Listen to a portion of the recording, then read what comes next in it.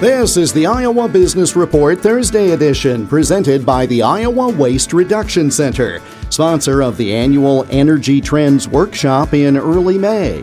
For more information or to register, go to iwrc.org.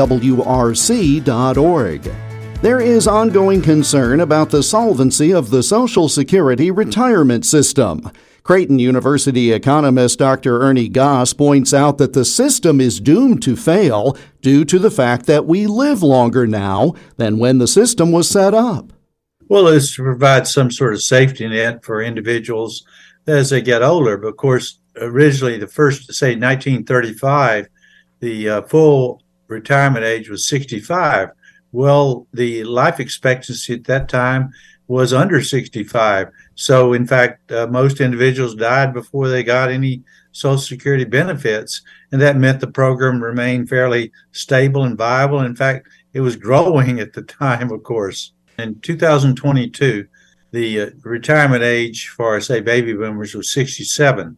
Well, those baby boomers would then, a male would then collect Social Security benefits for 9.1 years, and a female would collect benefits for 17.1 years of benefits.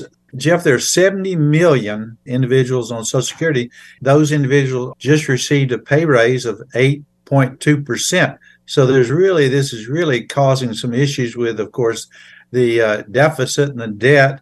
You can hear more on the topic by listening to the podcast of the most recent Iowa Business Report Weekend Edition. Click on the radio program section of totallyiowa.com.